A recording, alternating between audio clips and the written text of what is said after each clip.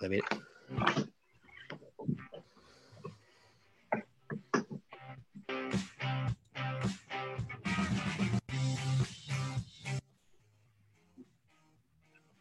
Welcome. Unicorn. Join Andrew Wall, Hector Garcia, and Michael Lee. One mission, one rule. Make accounting fun. welcome to Friday Night Live with Accountants. Are you ready? Happy Friday, everybody. It's a pretty special week. We've got some amazing guests lined up this week. I know you can already see the amazing people we have for you today. So it's, fortunate to be so excited these days in a time where we're not always that excited. But with us today is Nayo Carter-Gray, who most of you know. You've seen her around QuickBooks Connect conferences. She's a big advocate for small business and helping people deal with all the issues that you face in QuickBooks and accounting and all those things that we deal with all the time. And she's the owner-manager of First Step Accounting. But our big name drop of the evening is the legendary Jade Simmons, who has blown us all away with incredible and inspirational appearances at both QuickBooks Connect in San Jose, QuickBooks Connect in Toronto, and of course, she's done many other big stages around the world. But I think the biggest news is that she's actually running for president of the United States. So, Jade, thank you so much for joining us for that. How are you doing? I'm excited to be back with you guys. You were like, I do this top 10 of my favorite engagements of the year, and you guys were, man, right up there. I had an amazing time with you all. So I'm glad to be back. We've all been to a ton of QuickBooks Connect between the three of us. And, my first QuickBooks Connect 2015, Oprah Winfrey was up there. We've seen some big names through the years, but your performances are always going to be memorable. And never mind the fact that you made it especially memorable for me in Toronto, but I mean, San Jose, you blew us out of the water. And all three of us were there, and it was jaw-dropping. I mean, when you were done, everyone's like, who was that amazing performer? Yeah, it does a really nice job. Trying to sneak backstage. Like, I need a pass. Who do I know that can get me backstage to meet this awesome Black woman? She's amazing.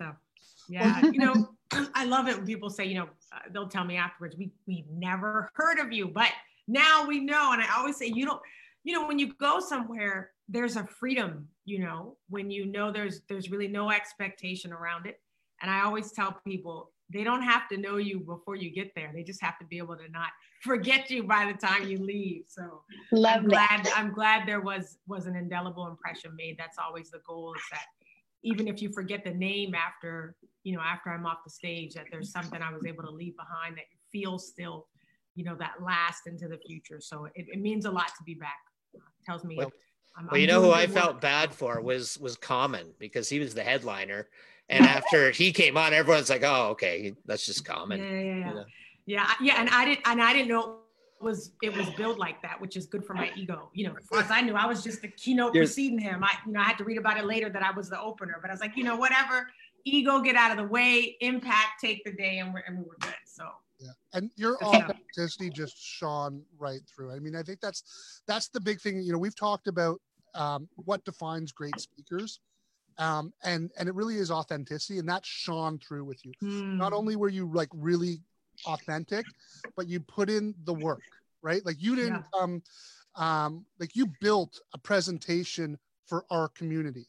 Yeah. You connected with us in a meaningful way, and like sometimes as you go to these big conferences and you have these big names, sometimes you walk away from these big names disappointed because they didn't connect with us. They didn't put in the work, right? They're a name, so they don't have to put in the work. And that's the most disappointing experience. And not only did you do it once, you did it twice. So people who had seen your show, you came back and like you blew away the first show. Like we already were like, now you set the bar, right? Like some of us didn't know of you before QB Connect San Jose. Yeah. So we were just like, oh, wow, she's amazing. But now the bar's been set here, right? Yeah. So you can't just come in and get here, right? You can't. And you did it. You did. And you were up here, like not up here, like off the screen up here. The way that you took the risk, right? So authenticity, vulnerability, risk-taking, like you are hitting and then of course, having a little bit of rhythm and music, that never hurts either, right? Never hurts, right? A little bit of bass never hurt nobody, right? So it's like, listen, I had heard that they don't normally book the same speaker for those two events. So I was, honored to kind of get that back-to-back booking. It is so the rare. thing you mentioned, yeah, that's what I heard. The thing you mentioned about that, putting in the work, the customization. When I started speaking, which is not that long ago in terms of speaking professionally and in corporate settings, I didn't know what the rules were. I didn't know that most of the speakers didn't customize. Yeah, I assumed, and I think as a musician, we have to play the same music so many times that it would drive us crazy if we played it the same way. So we're always looking for ways to do it differently. And I think I brought that, and the practice, right? We're in the practice room for hours and hours and hours. And so I brought that with me into the speaking world, not knowing it wasn't the norm, until people kept saying, "Oh my gosh, you knew our company." And it's like, well, isn't that the job? I know you're paying people, or you knew our mission, or you actually sounded like, you were in this industry. And it wasn't until that kept coming back at me that I thought, oh my God, this is a differentiating factor. You better believe my fee went up when I realized I was one of the only people doing that. And, it's a matter of understanding what the audience values and then using that to increase your value as well. Of course, the tricky part is what you said, the bar then gets set. Same thing with, once COVID hit for my company and people went suddenly virtual. Yeah. What was hard for me was, hey, I still want to deliver the same wow factor. So instead of going virtual from my home studio, we rent out a concert hall. We bring in the concert grand, full makeup and hair, 4 cameras, commentator, because we said we need to keep the level where we've set it. So, and that's awesome. It's a tricky thing. Yeah. But it's still thinking about going into the future, right? Just because the times are different. What I was telling the team was, what stays the same? Our values stay the same. Yeah. So integrity stays the same. We did a recorded presentation, and I honestly didn't like the product as much. We discounted it. We'd already contracted for a higher rate. We discounted it because I said, it's not what we know we can do. They're probably still in love with the product, but we know where our bar is. And so we're trying to lead with integrity now so that on the other side of this, people know what to expect. I think that's the key. The people who will rise out of these times are the ones who came in with an established way of being and said, times be darned, we're going to maintain as much as we can, as we push through these times. Yeah, I don't know. I think there has to be a little bit of adapting and changing, however, because now, yes, we have to find our new need, our new normal. New normal. One of my good friends, Lysandra, she said that we were talking on live one day, and she's like, we have to find the new need. Yeah. Like the needs changed from 2 months ago. Yeah. So the needs change, you're right. The needs change, but I say that your standard doesn't. Yeah, your standards and your core values probably should stay the same too. Yeah. if at all possible, right? I mean, right. There's grace we have to build into that, right? The speed may not be what it used to be, but as much as possible, we want to stay close to that bar or create a whole new experience. I know we were forced to kind of innovate on the spot. Things we've been putting off. We were going to create a virtual experience, but never really had to. Then suddenly it was like, oh, you need that when, and then we were doing it. And I think that's one of the things that really spoke to me about your presentations was that even before the need to innovate, that you were always about innovating, right? Like that it was bringing together concepts that other people weren't thinking fit together and being innovative. And I think that's it became such a critical component of companies that are going to succeed in COVID is how do you innovate? How do you take concepts that no one else would think would work and try them and see how they work together? And I guess my question is like, how did you come across, how did you stumble across that process of finding these things that most people would look at and go, no, these two classical pianist and hip hop, those don't go together. How did that process come to being for you? I think you have a couple different ways, right? You always have necessity. So necessity comes in there and suddenly you have to reinvent. So the necessity for me was coming out of school. You know, everybody and their grandma who just got a classical music degree wanted to be a concert pianist. So right away, what's the differentiating factor? For me, being a speaker was, I wasn't a professional speaker at the time, but speaking was a skill. And so to add storytelling, back then it was very academic, almost like a lecture recital, but even still, audiences weren't used to it. So that necessity was to differentiate. It allowed me to create a package deal for all the accountants and bookkeepers, you know, listening in. For me, I knew I didn't want to be a starving artist. I love this thing too much for it not to be able to provide for me and my family. So let me figure this thing out. And so I started building packages. My biggest inspirations at the time were Nike, Michael Jordan, and Apple. And Oprah, you mentioned in my face. Oprah. And so I was watching how they were creating experiences right around what the product was. And so that necessity then turned into curiosity. How much more can I do? Like, they didn't get up and leave when I turned the electronics on. What else can I do? So you get curious about it. And then you have to start to believe that the people you serve are really just like you in more ways than you thought. You know, and so I think most of my peers assumed they were all stuffy classical music lovers. No, they were multifaceted humans with multiple interests. They just happened to also like classical. And I took the risk of assuming you like other music too. You like humor, you like storytelling, and that risk taking. So the necessity, curiosity, risk taking, and then you make it a pattern. So for me, I get the itch about every 8 months. I'm doing something new, adding something in. I have a drum set outside, still unassembled. I started taking lessons at the end of last year. I'll probably add tap dancing at some point or DJing on stage, who knows? But I know that about every 8 to 12 months, I get antsy if I haven't added something new. Yeah, we call that bright, shiny object syndrome. What? Yeah, that's or squirrel syndrome. Squirrel. There you go. Yeah, that's how we feel about our apps and our technology. Yeah, totally. And it's funny, so many successful entrepreneurs, you find that same trait, right? It's really interesting that is just seems to be part of the persona of people who tend to lead and run businesses, is that they would never be happy doing the same thing day in, day out. I think that's almost a necessity to be an entrepreneur, in my opinion. And I bet you it's also the common factor in all of the failed entrepreneurs as well. Yes, yeah. So I had a mentor that said, Jade, you know, you're like a bottle of soda pop. She said, you've got ideas out the wazoo. It's fizz all over the place. And I thought, that can't be a bad thing. What do I need to do? And what I realized is there was this fizz, but what if I focus the fizz? Yes. Yeah. Right. So the fizz wasn't bad.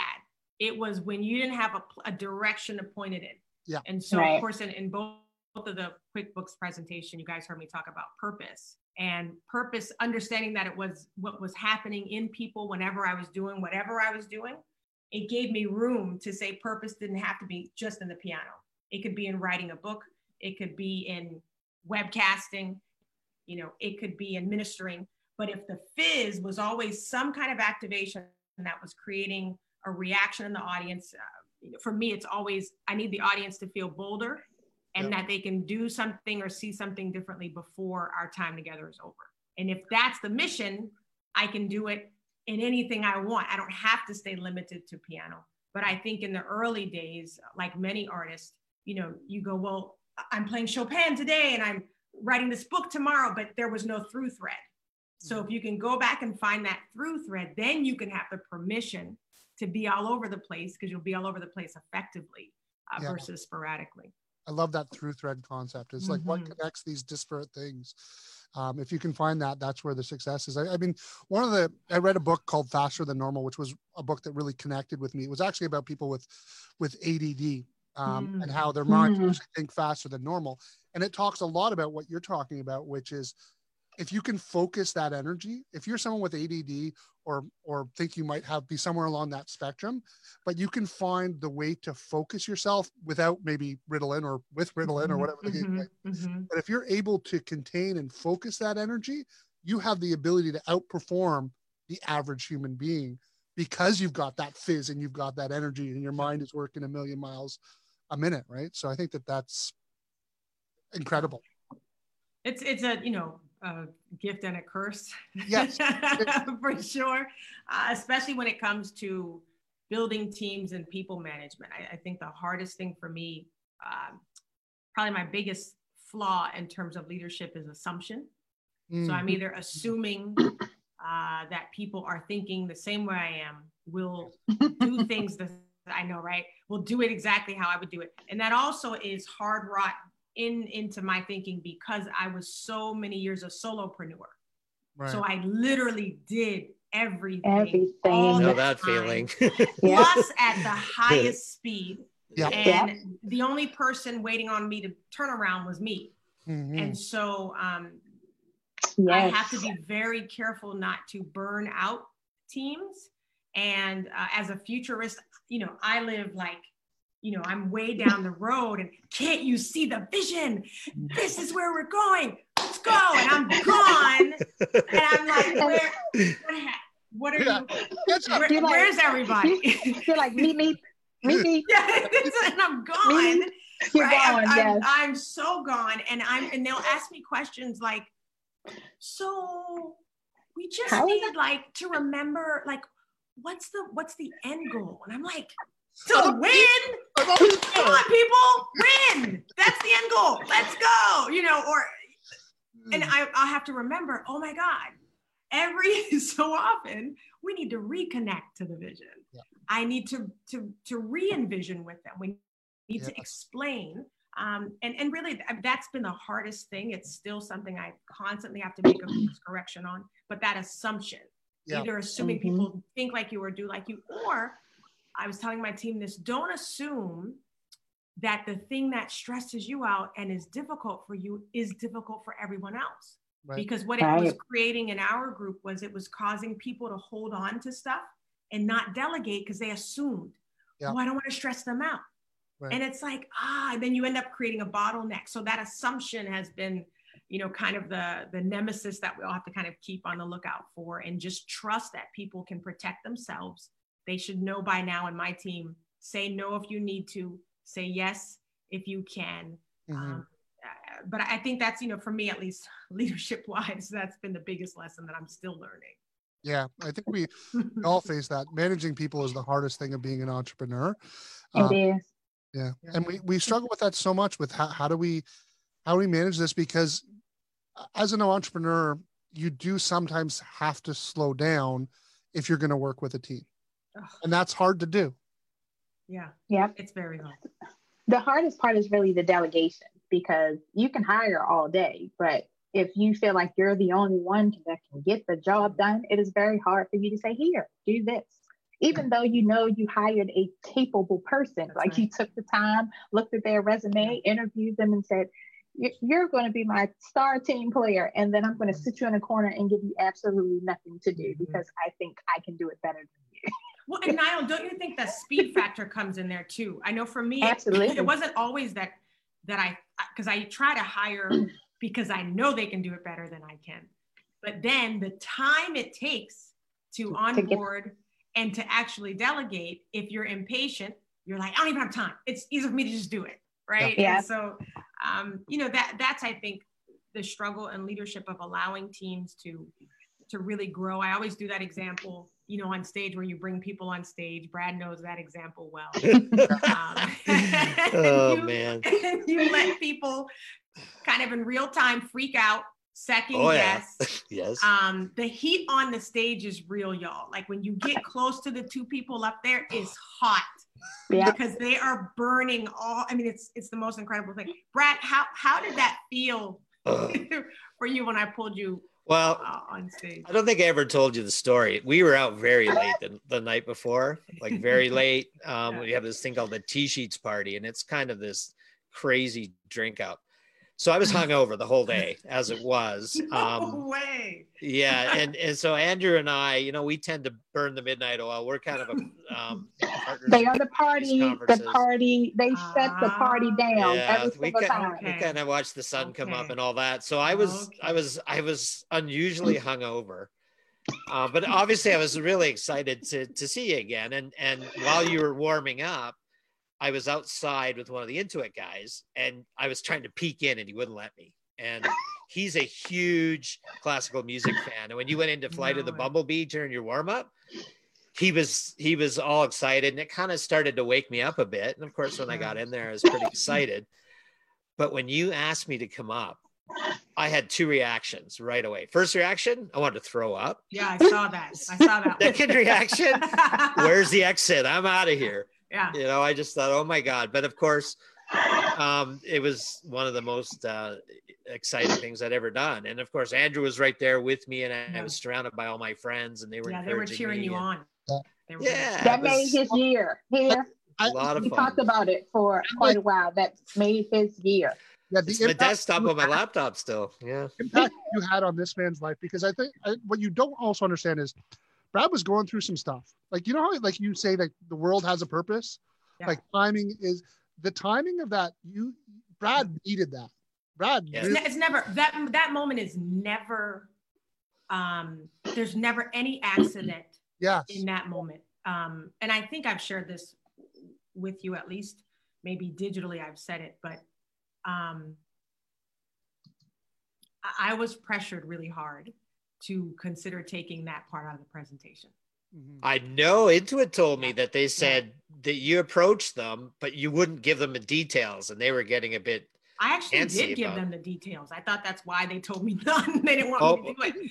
No, but in the sense that I didn't pick. We never pick in advance. Yeah. And they wanted me to consider picking somebody in advance. They told me who not to pick. That was the part that they said that they had a bit of a challenge with, because it's their policy not to allow that, just in case somebody just freaks out and runs to the back or throws up or whatever.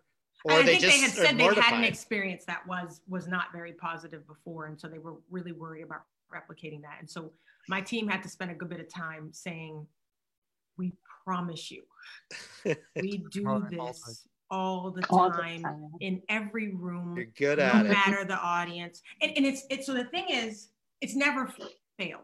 We've never had a meltdown. We've never had the music not work out. And when it does what it does, the reaction is always the same. And it ends up being powerful for the people on stage, but other people have their moments. I told you we did a recorded presentation recently, and they wanted the interactive segment. They'd seen it and they're like, we still want to do it. And so we tried to do it over Zoom. God help us. We had, they were in a different country, the time lag, the delay, and we. I love your courage to try that. We tried, because I'd seen these wonderful stories about orchestras practicing on Zoom. Like, we can do this. Well, you know, with Zoom technology, one person starts speaking, the mic. It did not work. 1 millisecond delay screws it all up. It was screwing it up, and the people, it wasn't working. But there was one guy who couldn't make it to the first session. And at this point we were saying, hey, let me get you guys a pre-recorded segment from another presentation. Let's put it in. But there was one guy who said, no, I really want to try it. So once the first crew didn't work out, I stuck around, and this guy comes on. His name is Wolfgang, which is perfect, because it's like related to Mozart, doesn't even know it, right? This guy gets on and he says, oh my God, he said, I saw you when you were with my company months ago last year. And he said, when you brought those two people on stage, he said, I had such a reaction that I cried the rest of the presentation, and I never got to come speak to you because I was having my own moment. He goes on to tell me he was a classically trained pianist, always wanted to be a concert pianist, ended up going electrical engineering, technology, blah, blah, blah. So we recorded the segment. It wasn't the best music in the world. Same, issues with time delay, but it was better than the first group. And this man had this epiphany, and what we couldn't have done in real time was do 4 takes. But with the wonders of technology, we showed each take, and you got to watch his evolution on take 3, I just stopped and said, what's going on with you? And he said, I feel like I'm in a cage. I just can't get out. So we talk him through getting out of the cage. 4th take, he's free as a bird. He yells at the end. It makes the best video ever. But it wasn't an accident that the first group didn't work and we had that moment. I remember saying to him, Wolfgang, if none of this works for the presentation, just me and you having this time together and you getting free by the end, it's worth everything. And so that moment, we really fight hard for it every time. And so when, you know, Brad and Thomas came up there, it was perfect. I mean, we couldn't have planned that any better. We couldn't have planned it any better. And that's how I think that, and it's to show the adversity in the moment, to show that we all feel like we have to throw up, we look for the exit. But what happens when we push through, we do the thing we didn't wake up that morning expecting to do, and you always create the most powerful moment of the presentation. Which actually brings us to an interesting topic that I did want to sort of talk about a little bit. Yeah. Which is adversity. Because I think it's obviously a really topical issue right now. Lots of stuff going on in the news with George Floyd. I think there's multiple types of adversity that we face in our lives. Mm-hmm. You know, whether it's, you know, the personal adversity, situational adversity, mm-hmm. or institutional adversity, right? There's all different types of things. And, you know, obviously, you know, you're talking about personal adversity that individuals face in whatever struggles that they're going through in their daily lives. And we all have our own form of personal adversities. Yeah.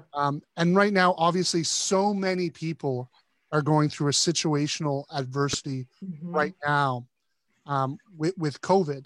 And I'm curious your perspective on how to manage through adversity. I know that you're a very spiritual woman, and that's a big mm-hmm. part.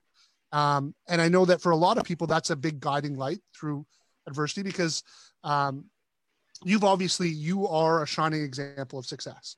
The way that you have mastered your career as an inspirational speaker that really has set the bar up here for anyone who's heard you speak, the way that you've connected with us, you are someone that so many of us look up to.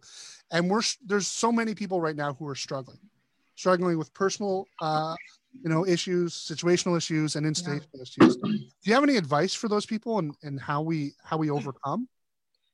Yeah, you know, when I think of personal adversity, and I'm just kind of thinking of this in real time, because I'd originally thought of it as it's the area, in many ways, we have the most control over, right? None of us could have stopped COVID.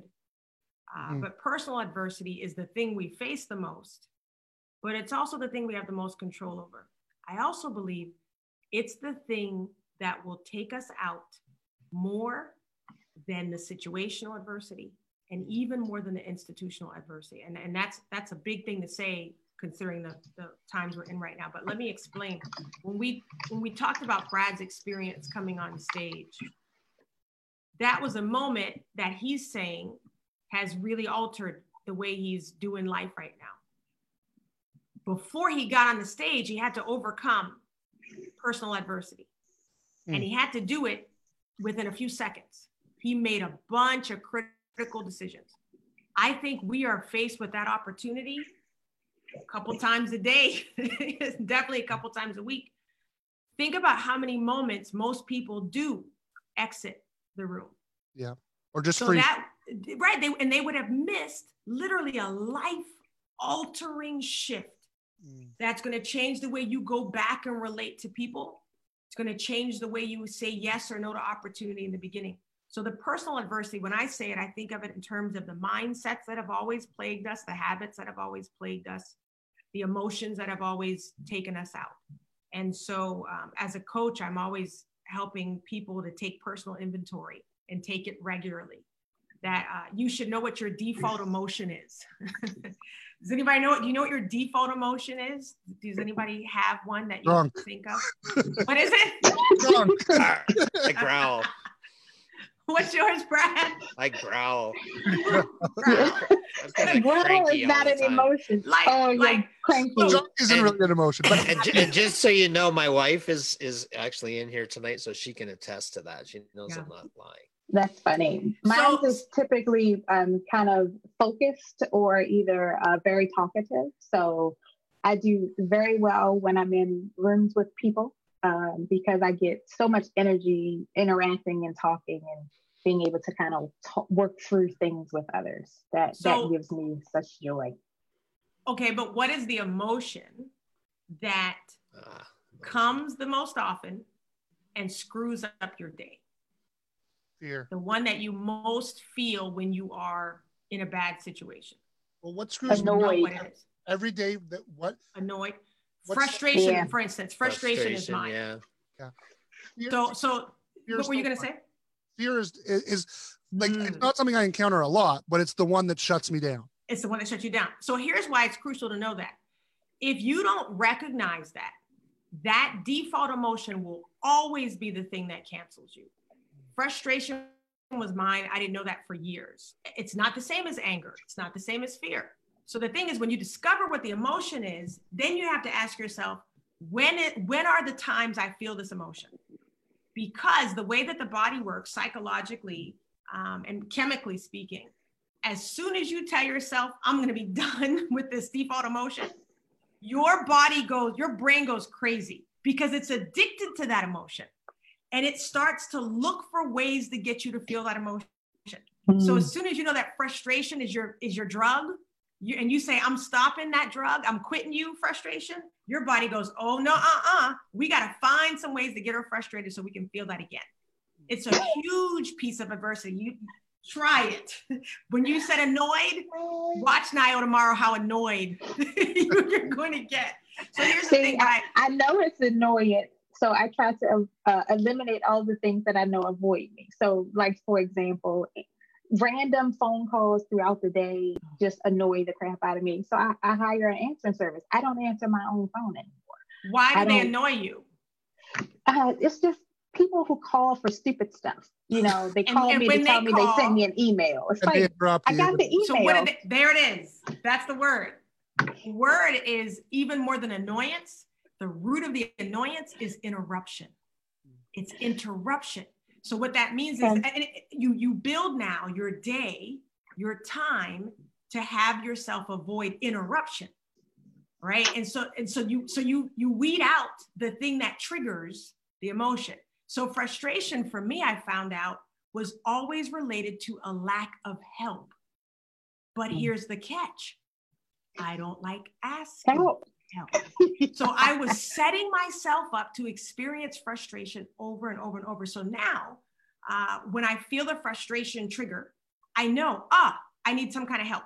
So I am now the delegation fiend. My husband jokes, we got so much help now. We got nanny, we got housekeeper. And when the, I'm telling myself, but when the housekeeper's not here, it's like, listen, I'm looking at them dishes like, she'll be here tomorrow. And my husband's like, she's not here. Why don't you do the dishes? Because I'm like, I pay her to do what she does wonderfully. And the freedom it gives me to know that that pile will go down and that I won't be now interrupted by that thing. I feel so much less frustration, but you have to like walk it back. So when you talk about personal adversity, you know, it sounds little to say frustration is the thing or annoyance is the thing.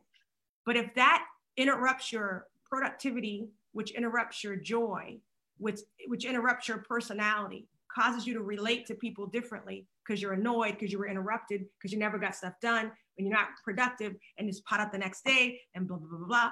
And so that thing can cancel you out. That's at the, the most minor level. And then I think there are those big emotions like fear, right? That could literally talk us out of opportunity. Yeah. And so those are the things we get comfort in being able to address because nobody can stop Nio from dealing with her annoyance. She has complete control to deal with that. Yeah. So personal adversity, we have that control.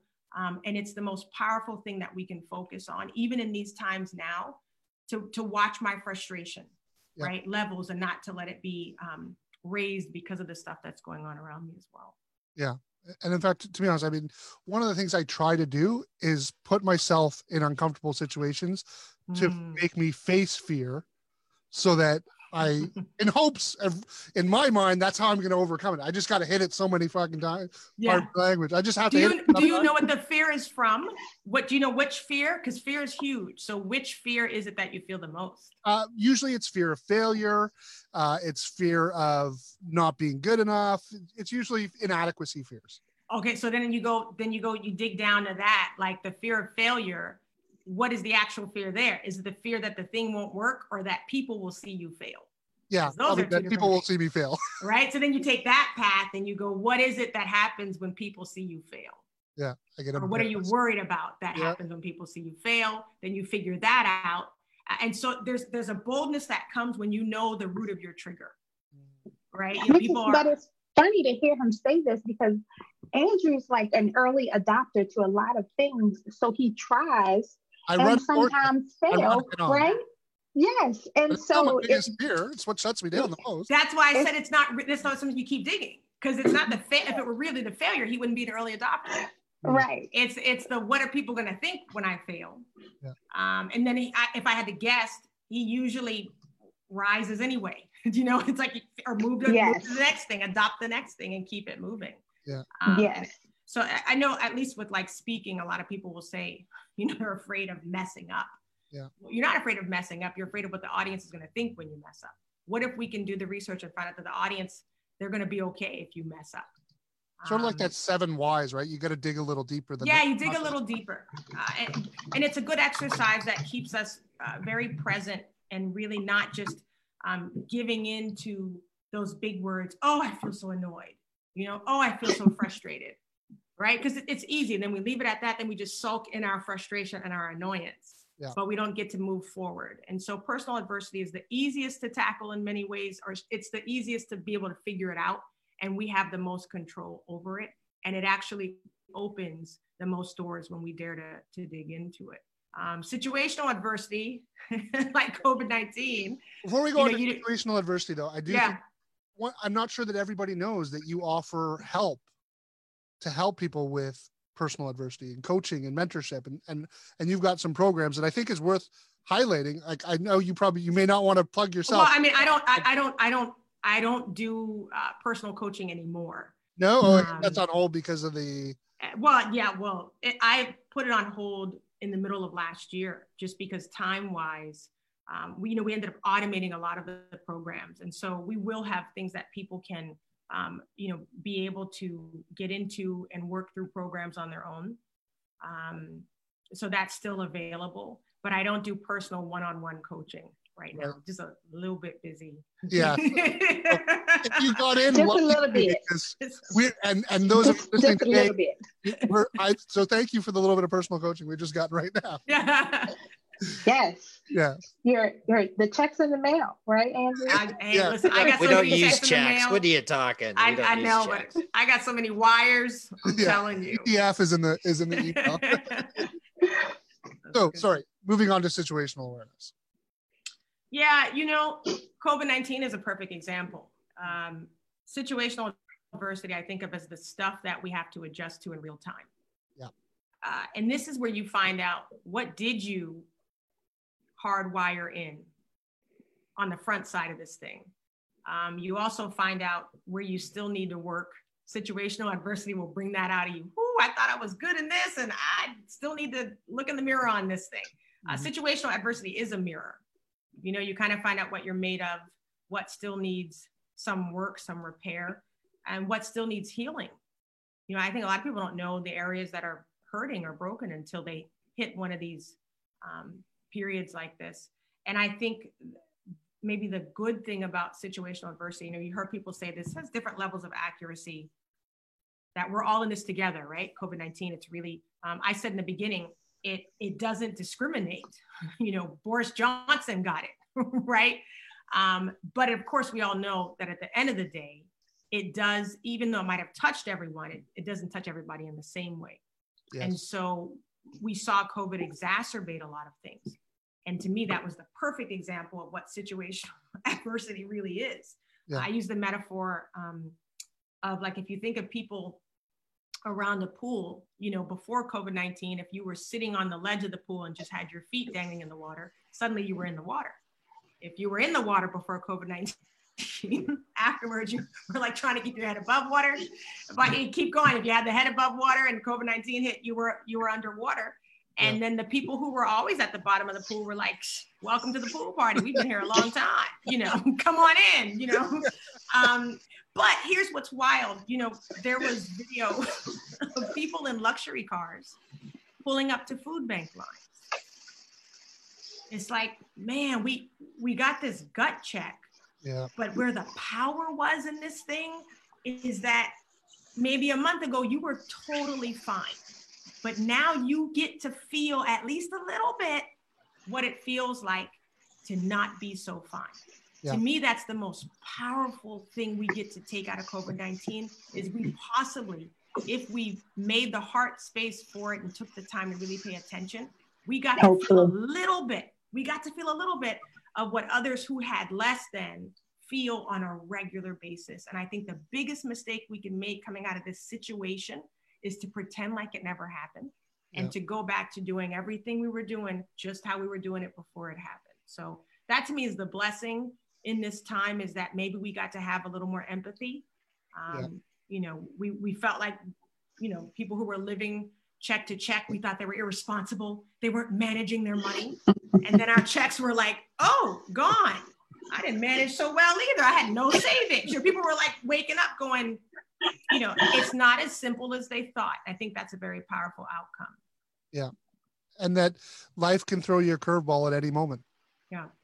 Right? And how are you going to react? I mean, I think as, you know, I'm here in the US, and as a nation, we learned about ourselves. You know, I think every nation we're learning. We are learning. And every nation has a very specific personality and DNA. And I always say this about individuals with your super skill. Usually your super skill is also the weapon that can take you out. For me, my super skill is speaking, but I have to be very careful with that weapon, because if I'm not careful, those same words that can lift you up can cut you quick.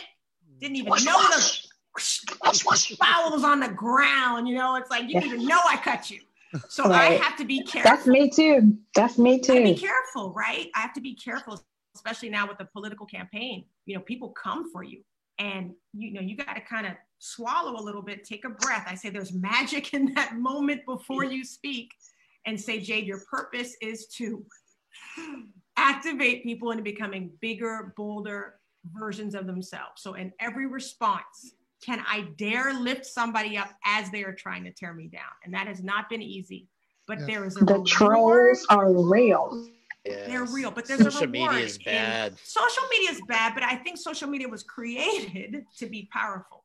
Yes, it was meant to give the lay person a platform, for better and for worse, but it gave us this platform. And so with situations, we find out what we're made of, and we find out what we really, really believe. Yeah. Yes.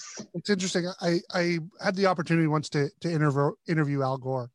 Wow. A lot of people don't know that Al Gore wrote his dissertation at, I think it was Harvard, on the introduction of television and its impact on politics.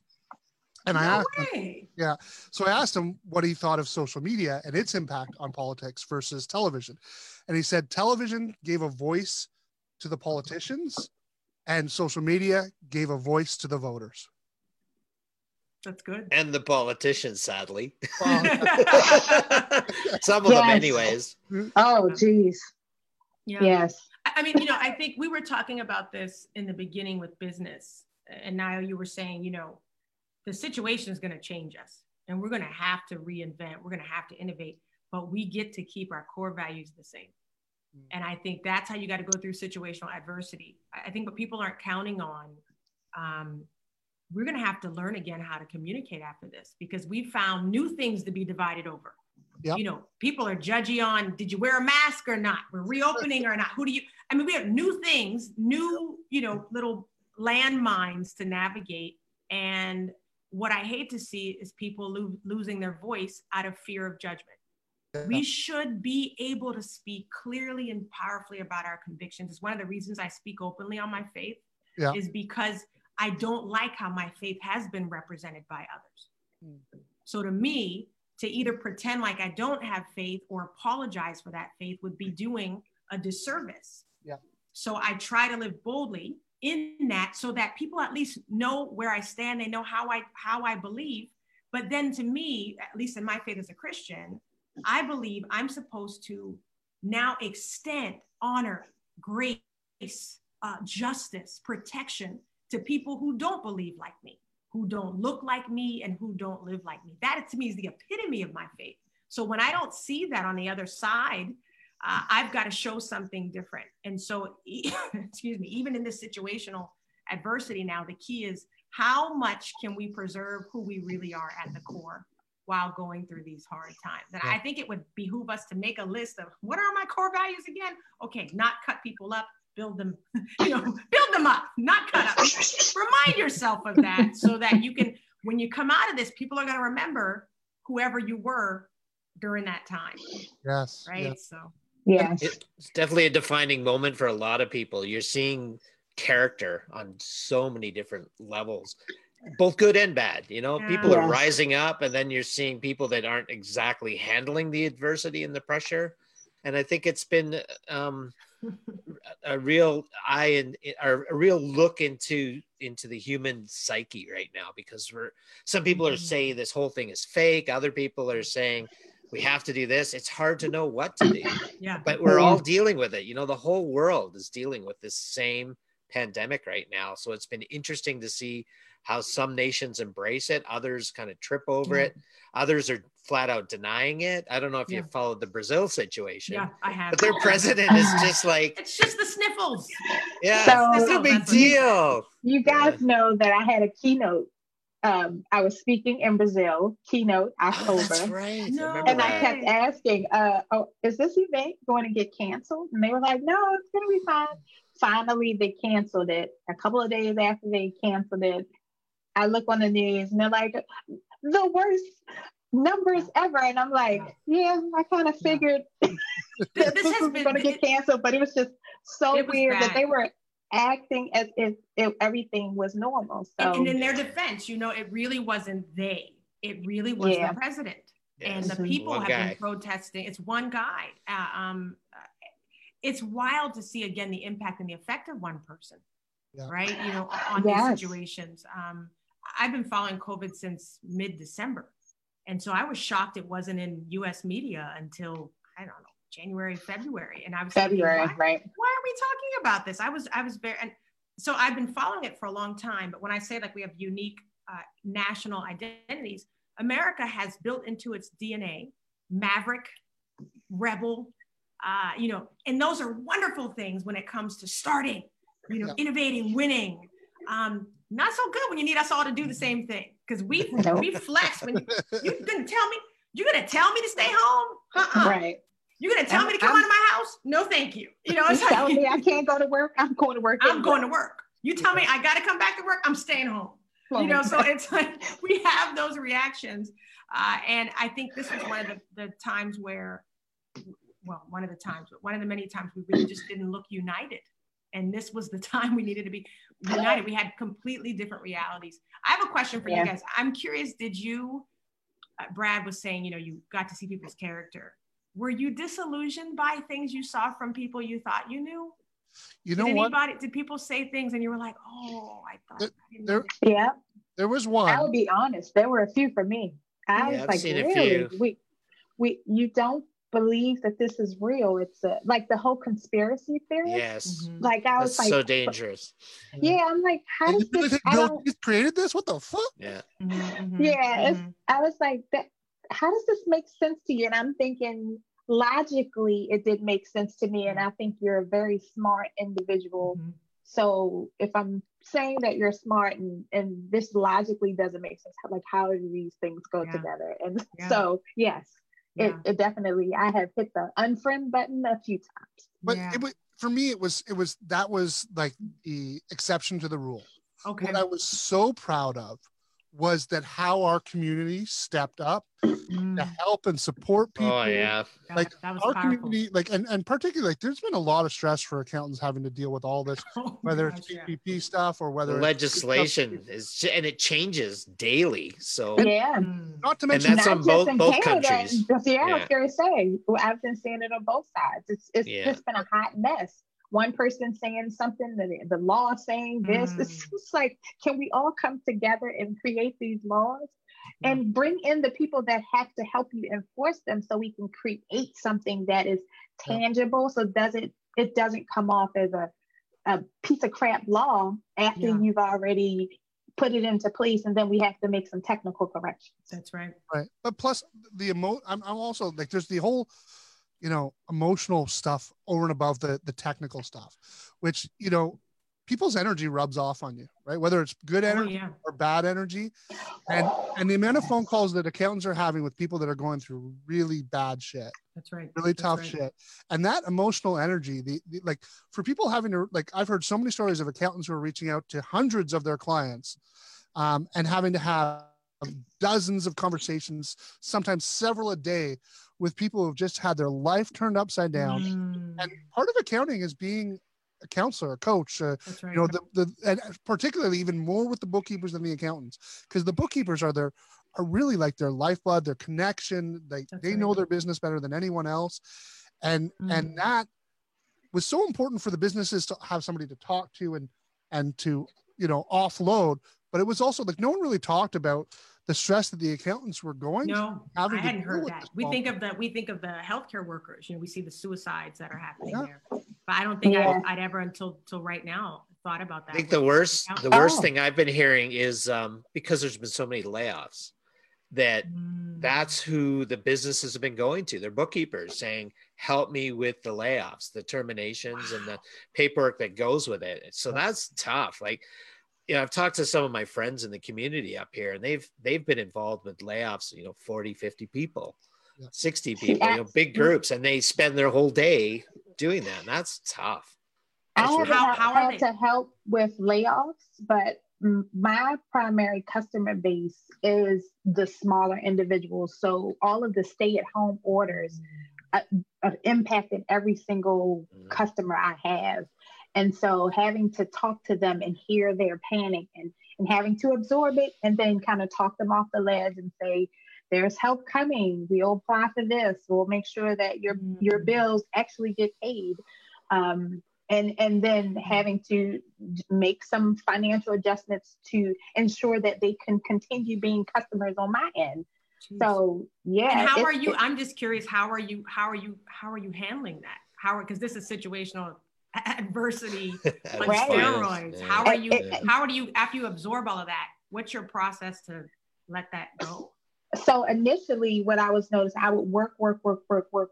And I mean, I was working till 4:30 in the morning, wake right back up at 8:30 and do it all over again. And what my body started telling me is like, you're tired, you're slumpy. And then I realized tax season normally ends April 15th and you normally take a week off. I still haven't had my week off, but I've started taking days off or hours off and trying to do something outside of work. And now I'm starting to work on a passion project. So it's something kind of engaging and fun in addition to the work I do have to do. And then now taking phone calls from the clients where I am turning out to be a rock star because they have quick questions and I can answer them really quickly and like, yes. But you are a rock star, Naya. You've always been a rock star in our world. Like a rock star.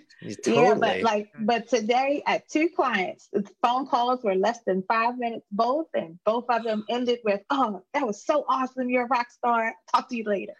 And I was like, "Good Friday. I'm done for the 5-minute phone call. I need to clone you and put you over here. We could see use a lesson in the 5-minute phone call." What happens is they go through the answering service. The answering service pre-screens the call. How may I help you? So you know exactly what they need before they call. Nice. So sometimes you can just email it what they need, or when you call, you already have the answer. You already answered. That's good. I tell you where I've really been inspired though is I'm not a traditional accountant in that I don't really spend a lot of time with taxes and all those traditional services. I'm more operational in focus. And I've got this Facebook group with a real engaged community, and everyone in there is helping everyone else out, understanding the legislation. I've got this problem. I don't know how to do this, and people are jumping in to help. So I've just sat back. I'm very hands off in the administration of the group anyways. And it's been so inspiring for me to just sit back and watch how my community has risen up. And Jade, you remember how we are because you've been to, we've been reminiscing about those conferences. Andrew and I have been in San Jose together 5 years in a row. We've been to London and we've been at conferences all over. They really mean a lot. And there's all this talk of virtual conferences and all that, which is okay, but it's just not the same when you're around your people. And that's one thing that just blows me away about our community. And it's a worldwide community, is just how people rise up. So in my community, I've been really inspired. You talked earlier about people might let you down a bit. And it's actually people outside of that business community. I've seen people that I didn't really know where they stood on things. And it really, Niall, you mentioned conspiracy theories and that. Nothing disappoints me more than when I hear people discounting science and mathematics. I mean, it's this invisible thing. They don't see it. And, it only affects old people and all that. That's just such a that selfish attitude. Get COVID. And I think for me, it was the early on, the stuff that really bothered me was we lose more to the flu. It's only this many people. Car I get accidents. the science too. I get the statistics. But we don't have any other time where funeral homes don't have any place to put the bodies. Yeah. Right. Where people can't visit their loved ones in the hospital. So I hate when we normalize something that shouldn't be normalized. We need to treat this as if this is horrible. We need to see what we can do not to have it happen again in this way. And then how do we just treat each other better through it, But yeah, so I love hearing that, Brad, about the community. I've heard some other stories about that. People have just been jumping in and without even having to be asked, deciding how to help each other. And that's you powerful. did see that cross section of us in Toronto and San Jose. And it's, I've got a lot of those people in the group as well. It's been inspiring. It's kept me going because my business is so different. So I've been impacted rather adversely. Like my business just fell off a cliff. But at the same time, you got to circle the wagons and do what you got to do. And a lot of phone calls. A lot of people are interested in my services, especially since I focus on the cloud and modern ways of doing accounting. Everyone wants what they want, but they want to wait till they see what happens. And I'm okay with that because I've met a lot of great people. I've signed a handful of new clients. Wow. I lost a really big one, but I kind of saw a side of him that I was okay with because he wasn't the nicest. I didn't like the way he kind of dealt with the handoff. He just kind of said, I don't got money, I'm gone. Just like that. Yeah. But it's been inspiring and I've managed to keep my sanity just because I am surrounded by all this. And I did tell you some of my hobbies south of the border. That's just a hobby. Yeah. So, believe it or not, guys, it's been an hour. How could that be? I know. And we never really even got to touch on institutional adversity, which maybe, I don't know whether that's a blessing or a curse. I think the most important thing that is that we got to start having conversations about this. Yes. If what's going on with the issues with things like George Floyd isn't raising your awareness that there are issues here, you're fucking blind. Pardon my French. And it's a conversation that needs to be had. I know it's a difficult conversation, but we need to continue these conversations. And, I'm going to take a few extra minutes maybe just to let maybe everyone have their, 30 seconds on what they think that we can do, as Jade says, to raise people up, to make the world a better place, while acknowledging that this is a real thing that's going on today, even though that those of us in big cities, just think that it doesn't exist. We're wrong. It's real. It's happening, and we need to talk about it. Jade, can I get your 2 cents on it before we close? Yeah. I think we get to stay consistent on this, because I think the through theme is, can we maintain our core values as we deal with this issues? It'd be very hard to digress into sheer outrage and anger. As an African American, I have to really be very careful about how much I watch of this stuff every day. It's very difficult to maintain your humanity towards other humans. And so I would just urge everybody to get in a posture of understanding. Yes. You know, when you see these riots, understand this is not about George Floyd. This is years and years of a buildup. And you're seeing, you know, the eruption of that. And what I said earlier today was, you're seeing death and destruction in response to death and destruction. You're seeing people so-called act like animals in response to being treated like animals. And so if we can understand from that standpoint, it allows us to say, I'm not going to get my eyes averted on the inflammation, that is the rioting. I'm going to stay focused on the hard conversation, that is the racism that we're still seeing. So people can stay out of a place of judgment about what the outcome looks like right now, and try to go to a place of understanding of how we got here. That's the conversation we'll end up having, and that's the one that we have to have. Well said. Wow. You got me. So we'll close it there because we're out of time. Jade, how can people connect with you? How can they, obviously, other than voting for you in the next election, how can they connect and learn more about your platform and what you're doing and things you're working on? Sure. I'm running as an independent candidate, completely independent. You can learn more at operationrestoration2020.com, and you'll learn more about my platforms, what we're looking to do in this nation in terms of restoring it to a place that does have humanity as its number one character trait. So I'd love to learn more about you as well. You can text RESTORE to 33777 to find out how to get involved in what we're doing. I love it. Humanity. We got to focus on helping each other. Thanks again, Jade. Thank you, Niall. Thank you, guys. Thanks, everyone. Thanks for having me. See you guys next week. Bye for now.